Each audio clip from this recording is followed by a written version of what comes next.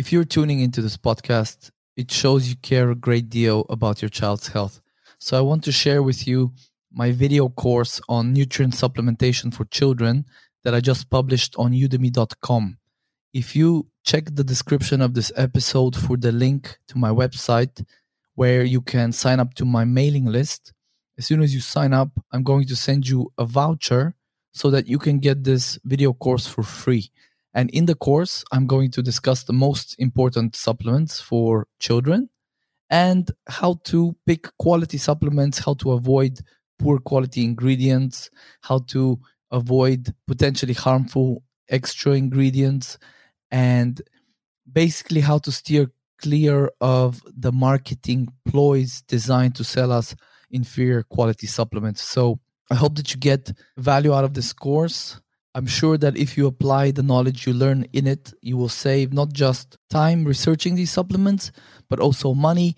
And most importantly, you will get the best quality supplements that your budget will allow so that you can provide your child with the nutritional support that they need. So check out the description for the link to my website where you can sign up to my mailing list. And as I said, as soon as you sign up, I'll send you the coupon to get the course for free. And if you do sign up, please let me know how you find it. If there's any other information you would like me to include or any other feedback, I would be very grateful if you could send me that. Thank you. In this episode, I'm going to cover some clues and physical signs that your child might have gut dysfunction.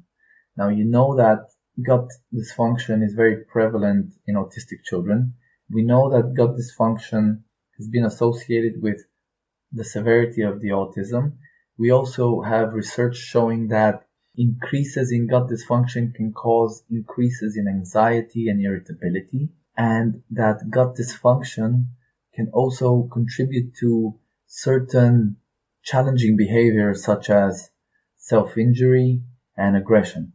So it's extremely important to identify gut problems and do something about them, because the health of the gut is going to dictate the health of the entire body, the brain, and the mind. But the problem is that the clear telltale signs such as constipation, diarrhea, loose stools, and visible pain or discomfort are not the only way that gut dysfunction can manifest in your child. So obviously, if your child has diarrhea, you know something's up. If they have constipation or gaseousness, bloating, you know something is wrong, right? However, there was a paper published in 2010 in the Journal of Pediatrics where the researchers also list a bunch of other physical signs and potential behavior clues that I'm going to share with you. Now, if you see these in your child, keep it in the back of your mind that they could indicate your child is unable to communicate or verbalize some type of discomfort which could be in their gut. So, for example, application of pressure to the abdomen is one of the things that the paper listed. So leaning the tummy against or over the furniture in the house or over the table, pressing hands into the tummy, rubbing it. These are very clear signs of gut dysfunction, right? Some type of discomfort. Any unusual posturing, which may appear as individual postures or in various combinations such as jaw thrusting, neck torsion, arching of the back, odd arm positioning, rotational distortions of the torso, sensitivity to being touched in the abdominal area, flinching. I think many behaviors in autistic children have for a very long time been attributed to the autism, but more and more research is emerging that a lot of these behaviors are caused by some type of imbalance or dysfunction in the body. And we have clear kind of signs. For example, the paper continues to list other things that you might say it's because of the autism, but for example, they say agitation, like pacing, jumping up and down, facial grimacing, gritting the teeth, and unexplained increases in repetitive behaviors could be because of some type of gut problem. Also, mouthing behaviors, chewing on clothes, pica, which is eating like things like sand, soil, paper, other non-food substances. These could also be, gut dysfunction can contribute to these kinds of behaviors. Also, like constant eating, drinking, swallowing, kind of this grazing behavior, frequent clearing of the throat, swallowing, tics, tapping behavior such as finger tapping on throat. Again, they have been observed to be a manifestation in many cases because of some type of underlying gut dysfunction. So if you see these behaviors in your child, I wouldn't necessarily say, oh, it's because of the autism. I would start questioning, start thinking, what are their pooping habits like?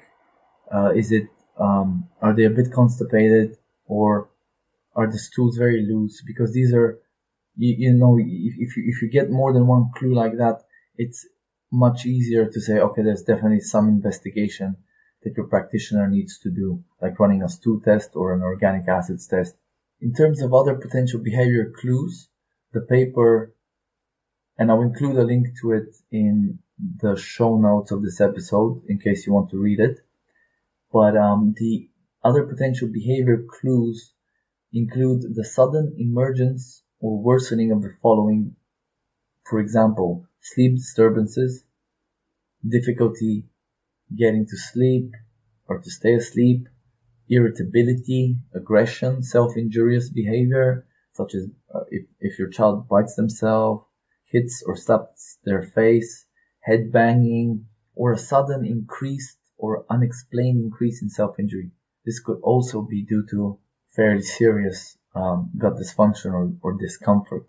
Also, oppositional behavior, non-compliance to requests, screaming, sighing, whining, moaning, groaning, and sobbing for no reason.